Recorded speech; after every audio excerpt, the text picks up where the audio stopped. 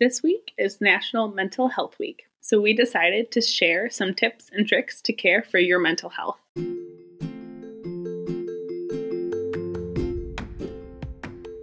Welcome to The Imperfect Millennials, a weekly podcast for millennials by two millennial sisters, where we tackle work, health, relationships, and spirituality. The goal of each episode is to give you one little nugget that will help make your life a little bit better this week and beyond. After you've listened, keep the conversation going over on Instagram, where you can find us at The Imperfect Millennials, shoot us an email, or slide into our DMs. And if you like this episode, please consider sharing it with friends and leaving a review.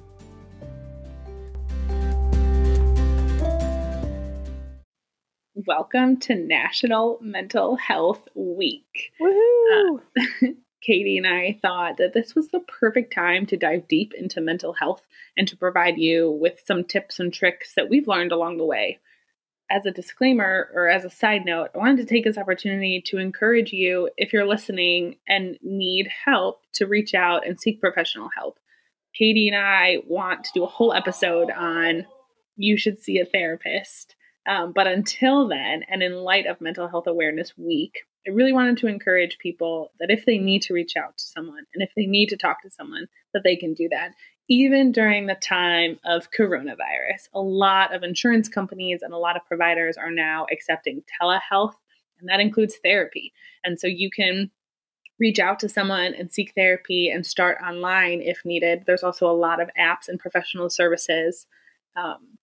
But until then, Katie and I have some tips and tricks to help with your mental health. We've learned these through our therapists, or for me through my clinical training. And we wanted to sort of pass these on to you to make your life a little better. Yeah. Or a little more manageable. Yeah, exactly. So to sort of kick it off, Katie, you talk a lot on our show about all these really beautiful and great benefits that you're receiving from therapy. Mm-hmm. Yeah, it's interesting because I never gave any thought to mental health at all whatsoever. And simultaneous, I suffered for years and years with migraines. I actually have one now as we record this.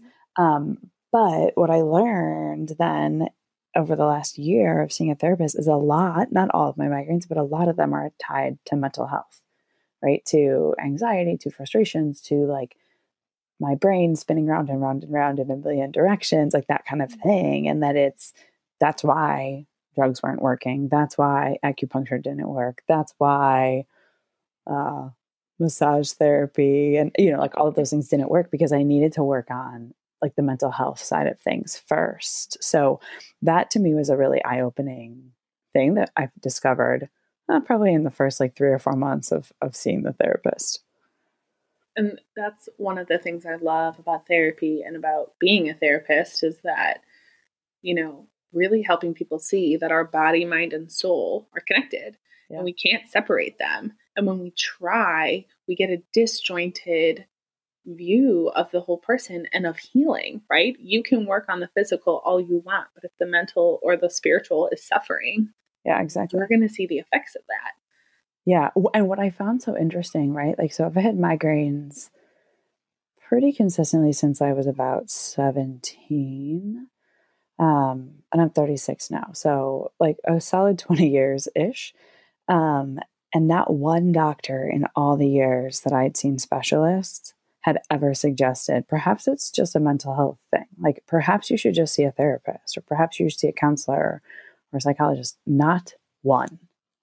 That's wild. And it is wild to me because, good grief, I could have been a lot more migraine free in my life, had I discovered it sooner or whatever. And whatever, timing is everything. And maybe this was the right time. But I do find it really interesting that like doctors of the traditional medicine, right, wouldn't necessarily recommend this, which I think is a little less traditional. Mm-hmm. And I think, we are quick to go to the medical professionals, right? Whereas so often we have, and everyone sort of experiences what's called like psychosomatic features, right? Where it's like the physical, the mental or emotional is manifesting physically. So for me, I essentially become lactose intolerant if I'm super stressed. I just can't tolerate dairy, which is the weirdest thing in the world. But it wasn't until I sort of like took a step back and I was like, I'm not lactose intolerant because this isn't happening all the time. So what the heck is happening? And it's taking a step back and being like, I'm super stressed or I'm overworked or, and sort of being able to see, which is why I always encourage people, to do it all, like to, you couple, your seeing your doctor with seeing a therapist or seeing, and sort of, so that you really get that whole picture. Yeah. Instead of just one view. And what I think is interesting, and maybe this was my first tip to all of it, is to keep in mind, like, for mental health, like, you don't have to go see a therapist or a counselor only if you're severely mentally ill. And I think we have this like idea sometimes in our culture, or this mentality that like, oh, but I'm not crazy. I'm not bipolar. So I don't need to, like, maybe I don't need to see someone because of this. Well, okay, but like, if you have a stomach ache that's persistent for a while, but you don't have cancer, you're still going to go to the doctor and get it figured out. Like, you're still going to go and get help. And so I think we need to kind of change that mindset. And that's something that starts inside, to be like, it doesn't mean there's something irreparably wrong with me that I need to go see a therapist for a time or for the next 20 years, whatever, right? That it's really good. Absolutely. And I think one of the things to keep in mind, or to sort of help with maybe that perceived social pressure or even your own prejudice or bias against therapy or therapists or the whole profession in general, is that the myth that it has to be broken in order to fix it is so false. Right. First. And secondly, thinking about the fact that there's no rule book to life. There's no manual for how to survive or how to cope with the curveballs that life throws at us. And sometimes we need someone to teach us, right? We go to school for a reason. We go to doctors for a reason. And okay, maybe if the word therapist is scary, think of it as a coach, right? There are life coaches out there. They have a different degree than therapists do, but they're coaching you through ways to manage your emotions. They're coaching you through ways to manage difficult situations, which is such a blessing, because why do it alone if you don't have to? Right. And I think, like, now that I've been home for a while, and our dad is a marriage therapist and like a couples counselor or whatever. He likes to call it a marriage coach, but he's technically a therapist. And what I think is cool is, like, yes, he sees couples that need a lot of help, but he also sees couples that are engaged and want to figure out how to do marriage well, or recently married and want to figure out how they stay together for life.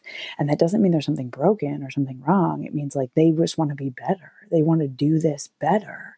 And I think the same can be just in general for life. Like, it doesn't mean I'm broken, but I want to thrive more in my life and in my career and in my relationships. And therefore I'm seeing a therapist to help me figure out, like, what things are roadblocks to me really thriving at who I'm supposed to be. Absolutely. And therapy doesn't have to be this old school Freudian lay on the couch and let's talk about and analyze your dreams and talk about early childhood.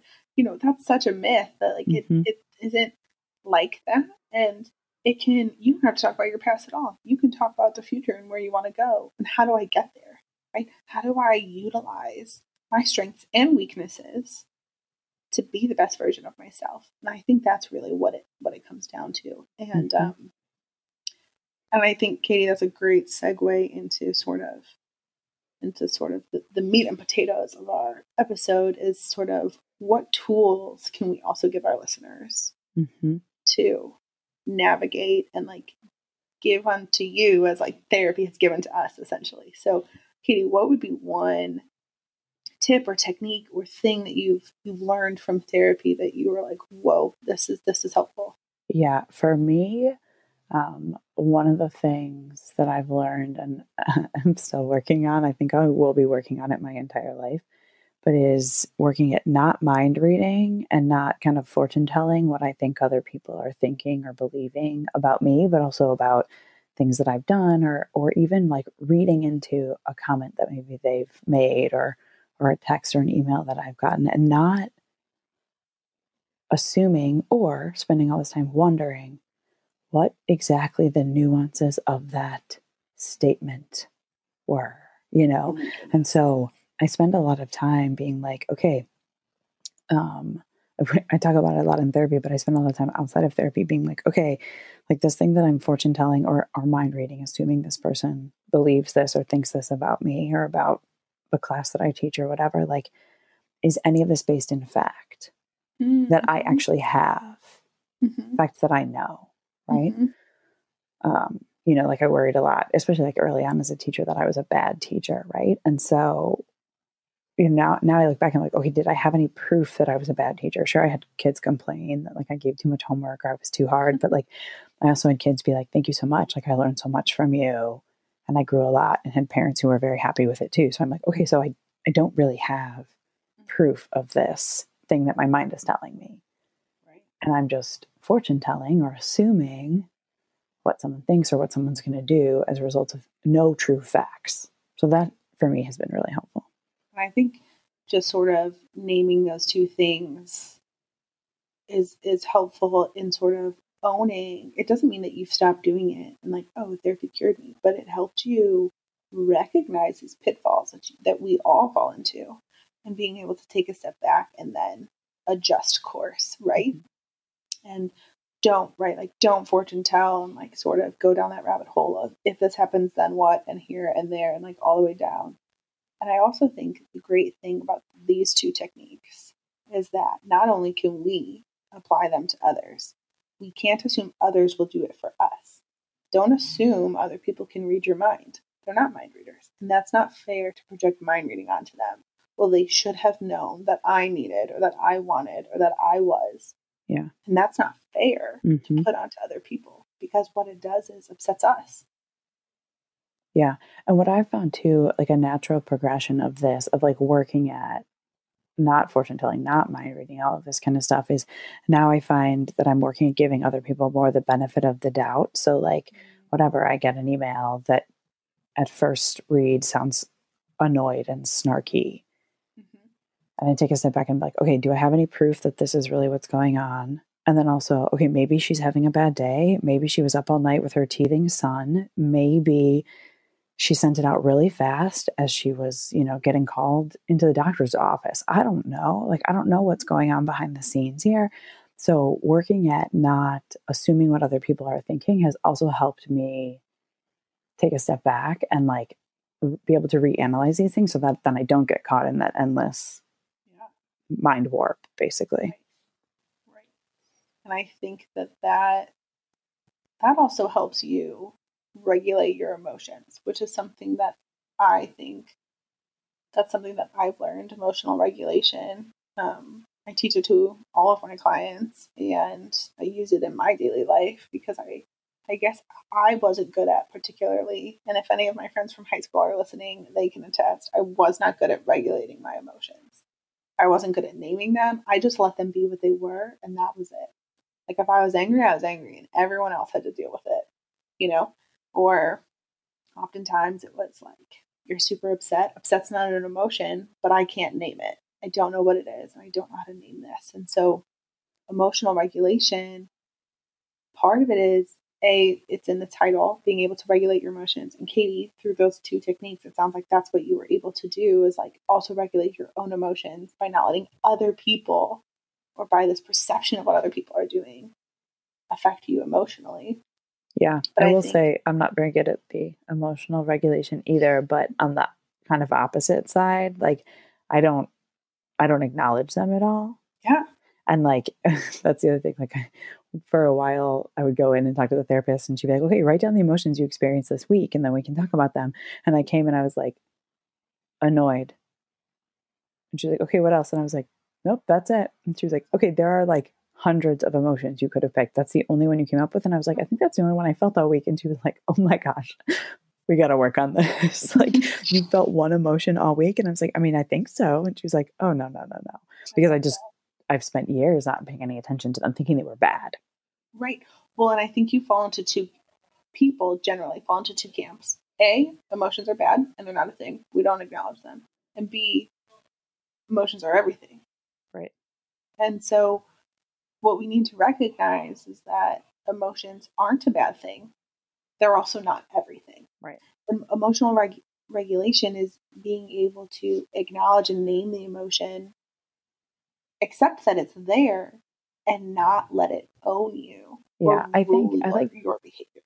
Yeah, I like to think now of emotions as like a signpost, where like it's like, you know, like when you go hiking and you come across a signpost and it's like, you know, here's the emotion, and then it's your choice. Like, am I walking down that path or am I not? Am I acknowledging that signpost, or am I just like storming off into the woods and like hoping I'm going to get to where I want to be? So they're not necessarily good or bad. They are, but how we choose to deal with them is what it's really all about. I really like that analogy of a signpost, right? Because they are an indicator to us and to other people. They communicate to us, right? Fear isn't always a bad thing. Fear can be a really good motivator to avoid a very unsafe situation, right? I think fear can also paralyze you into not living. Right.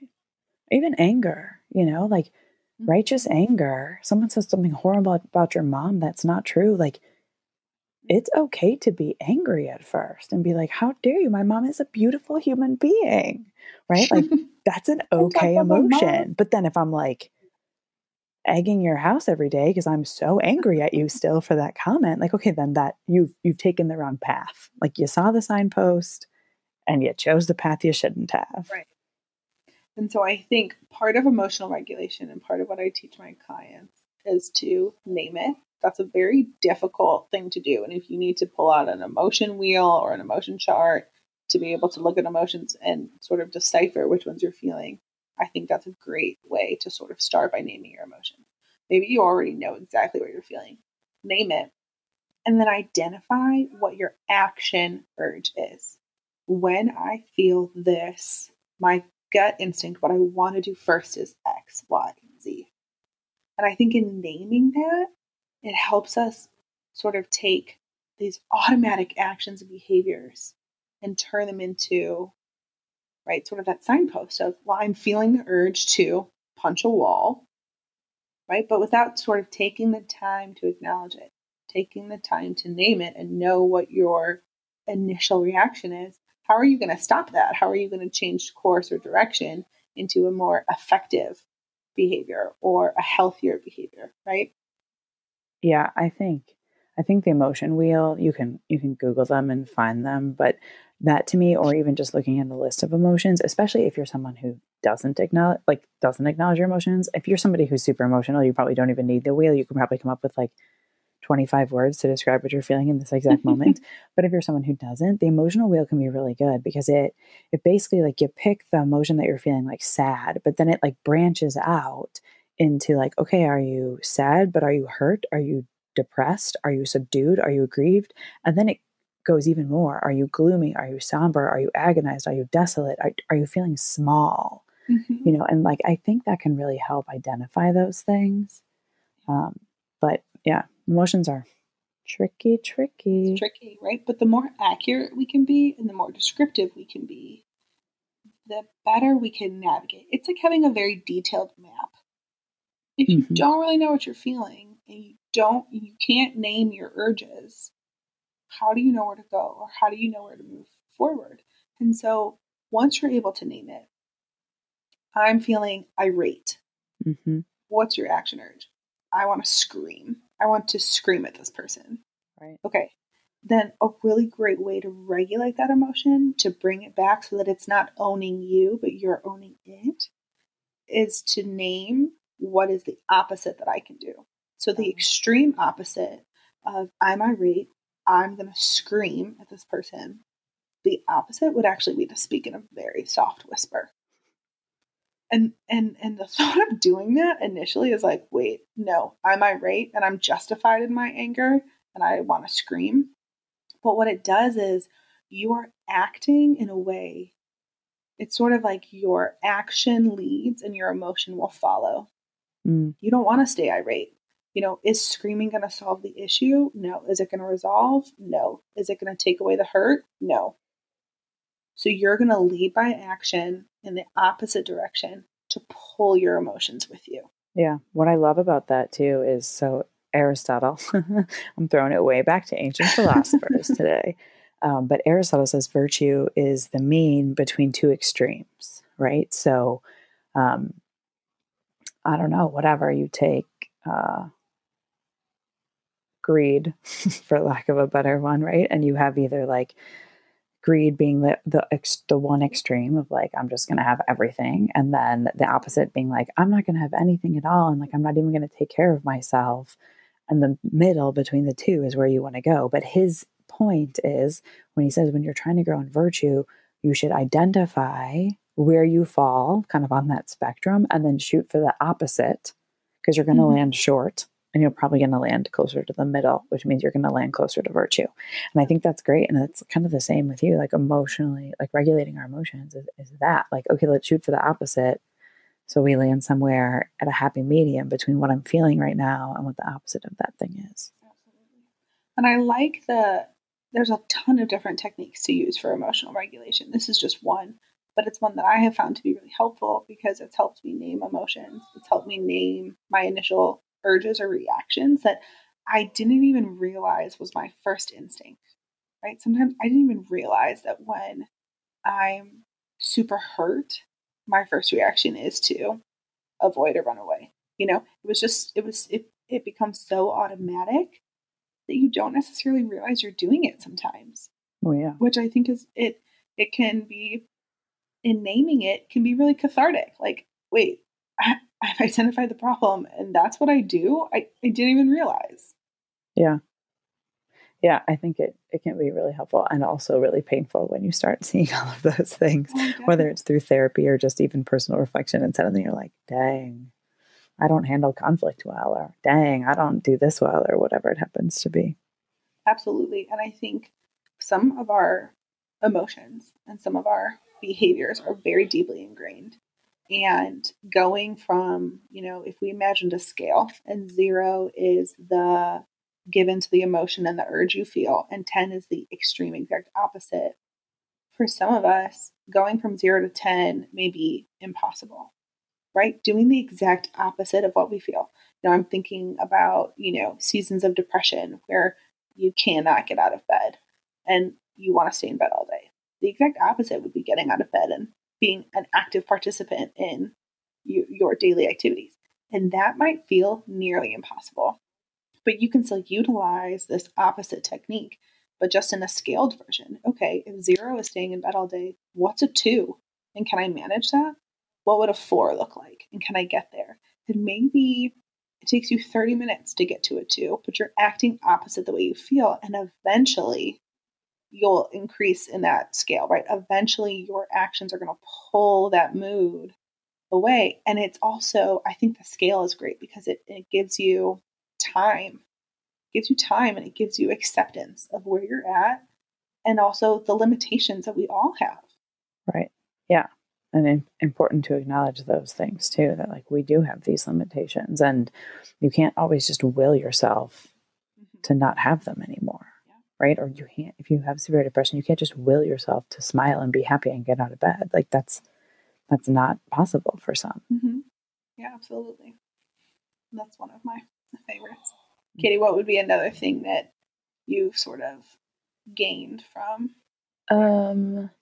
I think this actually kind of goes along with emotional regulation a little bit, but one of the things that I've been trying to do is like paying more attention to my body and like reading my body and like the little triggers or signals my body's trying to send me to be like, there's something going on with your mental health. You need to pay attention. So like for me, some of the things that like I've started to notice, but I'm still not very good at recognizing is like, I clench my jaw a lot. Right. So like, and I have a mouth guard for that because I went through a whole thing, but like, I'll notice it like during the day, like if I'm really tense and suddenly I'll just be like, oh, my jaw hurts. Like my jaw hurts a ton. And I need to like actively choose to relax my jaw And sometimes I even just sit there for a while, like with my mouth open so that I literally can't clench my jaw, but like paying attention to that or paying attention to like, I suddenly have a lot more tension in my neck and my shoulders.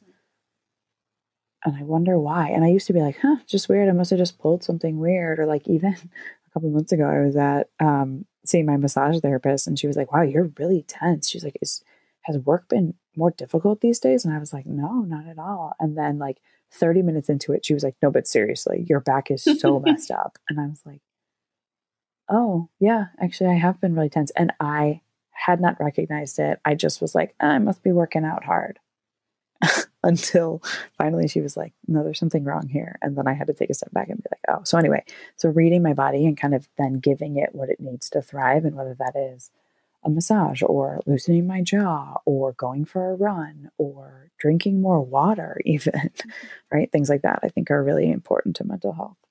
This idea of body awareness is so crucial to our well-being, not just our physical well-being, but our mental and emotional well-being, because your body does not lie. It's not going to lie. Physically, your body will tell you what it needs.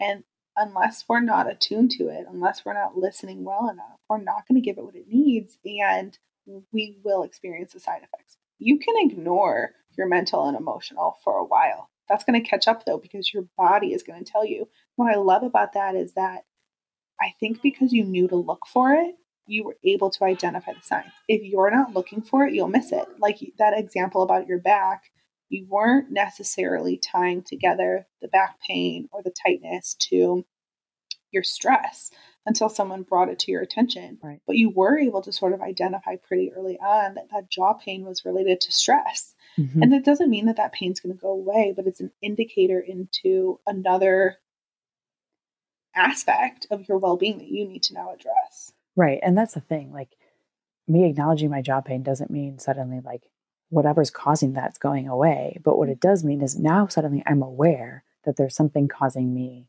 stress or anxiety, where some people are really super hyper aware of those things. And some people pay very little attention to them until they get an indicator.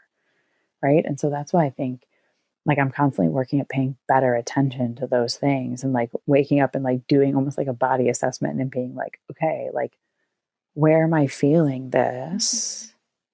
And what is that trying to say to me? Like, what is it trying to communicate to me? I have this is reminding me, I have this friend who I lived with in New York, and every now and then I'd like be hanging out with her and she'd be like, I just need 5 minutes. Like, I just need to go listen to my body to figure out what it needs. And I was like, what the heck? And sometimes she'd come down and she'd be like, I just need to go for a walk around the block. Or she'd like, I think I need a Coke. I just need some caffeine. But like, she would just go and disappear and listen to her body and then come back and like give it what it needed. And I used to think it was crazy. And now I'm like, that makes so much sense. Wow. I mean, that's a level we all wish to achieve. Dang, yeah. I wish I could just be like, I'm going to take 5 seconds and then just, this is what I need. Like, that is something. And again, like, this is something that we are going to be, our well-being, our physical health, our mental health, that's a lifelong project. You know, yeah. Being able to not fortune tell, being able to emotionally regulate, being able to read your body, that is a forever skill. Right. That is never fully developed and that is never done growing. Well, and I think at different times, different things, like my jaw never used to bother me and now my jaw bothers me more. Maybe because I figured out my headaches. I don't know, but like it's things like that. But I do think too, with the idea of like reading our bodies, I think it's also really important, even before our bodies start reacting, like for our mental health, giving our bodies what they need. So 8 hours of sleep a night, water, proper nutrition, like all of those things I think can often be very overlooked when it comes to mental health. But if you're eating a bunch of sugary crap all day and staying up late binging Netflix and not getting solid hours of sleep because you've put so much blue light in front of your eyes, like all of that has an impact on our mental health too. And I think we often forget that part. Absolutely. And I think something for me that I've noticed, if I'm having a particularly anxious day, if there's just something that I'm nervous for, or it's just, I don't know, like I'm off that day and I have more anxiety than usual or whatever. I know now, I didn't know at the time, but I have to drink less coffee that day. Yeah. Because for a while, I didn't realize that the jitteriness and sort of the effects of coffee were sort of compounding onto the anxiety and making it worse. And instead of saying, you had too much coffee today, the problem that I was stressing about became insurmountable. Right. And my ability to manage the anxiety that day became nearly impossible. And, and so being able to sort of take a step back and say, this is how I'm feeling today, and I'm going to adjust my diet or my exercise routine or to just play into what I need for the day, play the cards, right? Yeah. But we have to be listening. Well, exactly. I think too, like, so today in Chicago, like, it's a pretty gross, dreary, horrible day, right? And it's a really high humidity day. And I know I get headaches more frequently when it's a high humidity day. Like, that's just a fact. And if it's a high humidity day that's gray out and disgusting, I'm probably going to have an even greater headache. And if it's a high humidity day that's gray out and I'm stressed out about something, I'm guaranteed a migraine. And so I think sometimes, and I'm sure a lot of other mental health things work this way, and we need to give ourselves the chance to step back and be like, okay, well, today is a high humidity day that's disgusting out. So this is impacting my mental health in some way, and I can like acknowledge that, and then I can choose what I'm going to do with that. And maybe it means I'm going to demand a little bit less of myself today and allow myself a day to rest. Or maybe that means, like for me with my migraine, like, okay, I need to go lay down in a dark cave for a little bit or whatever, or I need to do something that brings me joy because these other things are hindering that, Yeah. but being able to acknowledge like, okay, a gray day is harder for me, or a humid day is harder for me, or this time of the month is harder for me, or whatever. Yeah. And I think that's the difference between being proactive and reactive. It's okay to be reactive sometimes. We don't see it coming until it hits us and we're like, shoot, I have to adjust. But other times we know, right? Or we should work to know our weaknesses and our limitations and the days that are more difficult for us or the conversations that are harder. Anticipate that, be proactive and sort of buffer ourselves for what's to come. Yeah.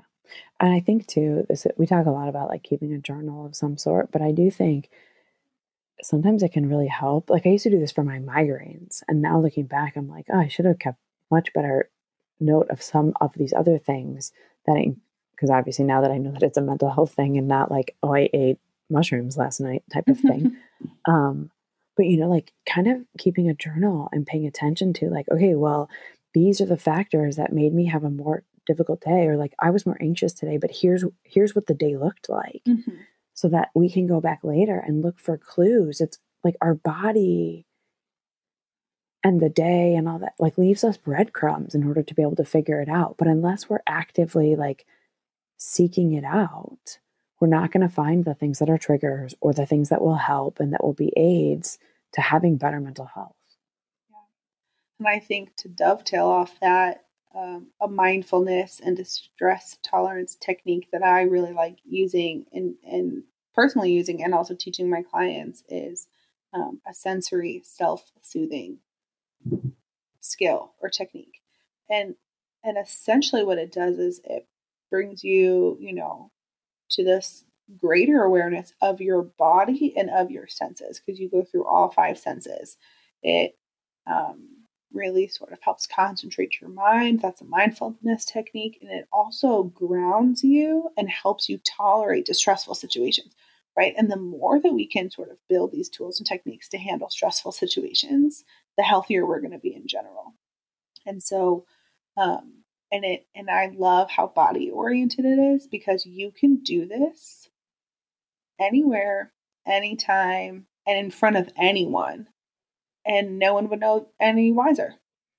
And so it's this sensory, you can basically go through all 5 of your senses, and you can either really tune into them, and you can do this by, what are 3 things that I see? What are 3 things that I feel? What are 3 things that I hear? What are 3 things that I taste? Interesting. Did I get all of them? What am I missing? And, the 5th sense. What are the 3? Smell. What are 3 things that I smell? Sure. And so it's super helpful. And it's also this body scan and this awareness of, what am I experiencing here and now in this moment? What is my body experiencing, right? What are three things that I feel? It might be tension in my shoulders, right? It might be the ground that my feet are on, cueing me into this stability, right? I really encourage people to do sensory walks, especially now, given everything and an opportunity to get outside and to just really stop your mind from wandering and sort of spiraling. Doing a sensory walk and just naming everything that you're seeing, everything that you're feeling, everything that you're tasting, everything that's around you, affecting you physically, I think is a really great technique to sort of hone into your body, but also regulate distressful feelings and emotions. And yeah, what I like about that too, well, I know some people who are really into mindfulness, and they say one of the like initial practices to mindfulness is the raisin practice. I don't know if you've heard this, but you're supposed to like get a raisin and like look at a raisin and see all the crevices of the raisin and feel what it feels like in your fingers. And then you're supposed to put the raisin in your mouth, but like don't chew it yet. And like basically like experience the raisin in all ways possible. Right. But again, this kind of goes back to like, when we work at being more mindful and paying attention to these senses and all this kind of stuff, we then are being more attentive to our body. And later down the line, we're able to read our bodies more. We're able to know, like, see these things better. Because again, we talk about this a lot, like it's a muscle that we're working at growing.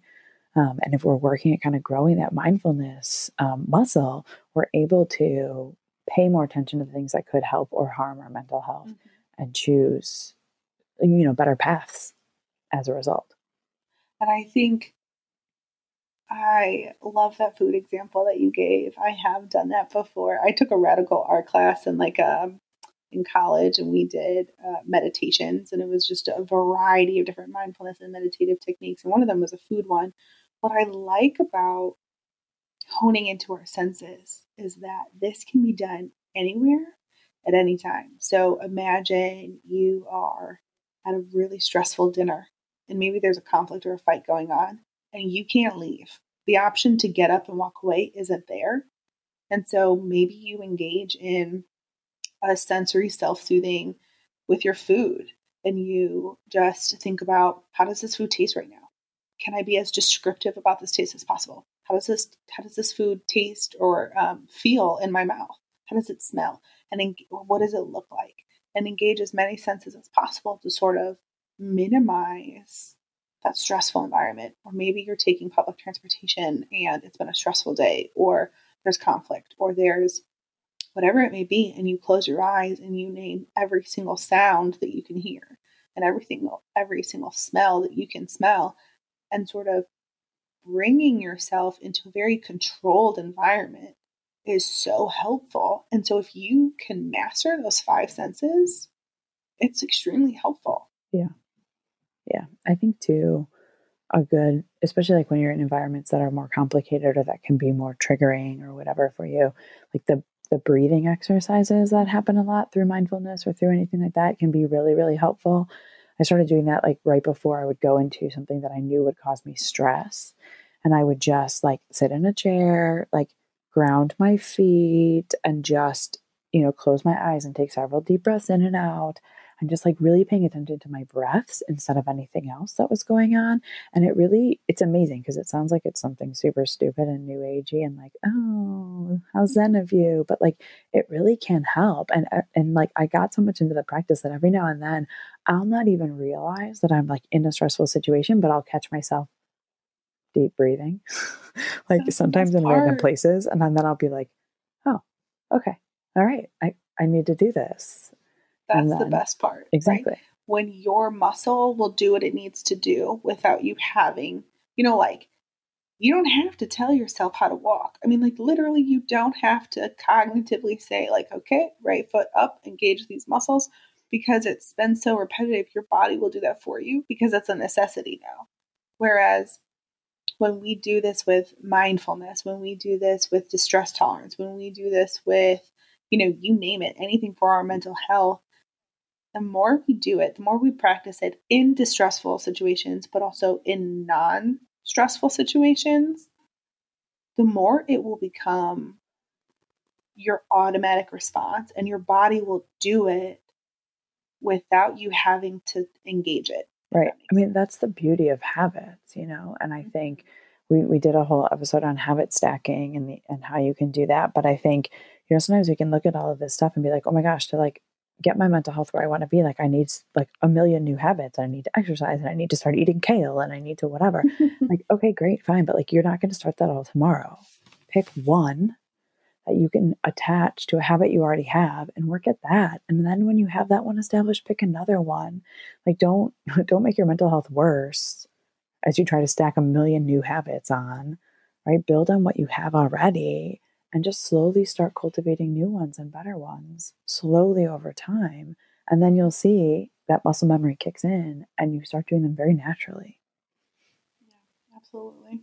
Well, I mean, that's obviously, these are just a handful of tips and tricks and I don't know, inspirational or motivational things that Katy and I have sort of taken from therapy and the whole therapeutic process in general.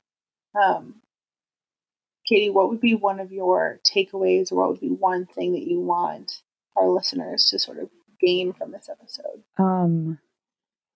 I mean, I think my personal takeaway is the emotions. I've been working on acknowledging my emotions, learning how to accept them, deal with them, talk about them, etc. I'm reading right now the book, The Emotions God Gave You, to try and understand that better and how they work in like the big process of things. So that for me is my takeaway. But I think if I wanted to give anybody a message, I would say, especially for those who tend to spend a lot of time in their own heads, worrying about others, to really work at not fortune telling and not mind reading, and that will make a world of difference. Yeah, absolutely. What about you, Mona? You know, I would say my takeaway, or what I would want someone to take away from this episode, would be to have the courage and the daring to work on yourself, right? And it's okay to sort of put yourself first, because a better you is a better person for others, right? Like, it's not selfish to be able to say, you know, to be able to set boundaries, and it's not selfish to be able to have sort of different techniques to use, right? And on that note, trust the process. And remember, we're thriving, not just surviving. Imperfectly yours, Katy and Mona.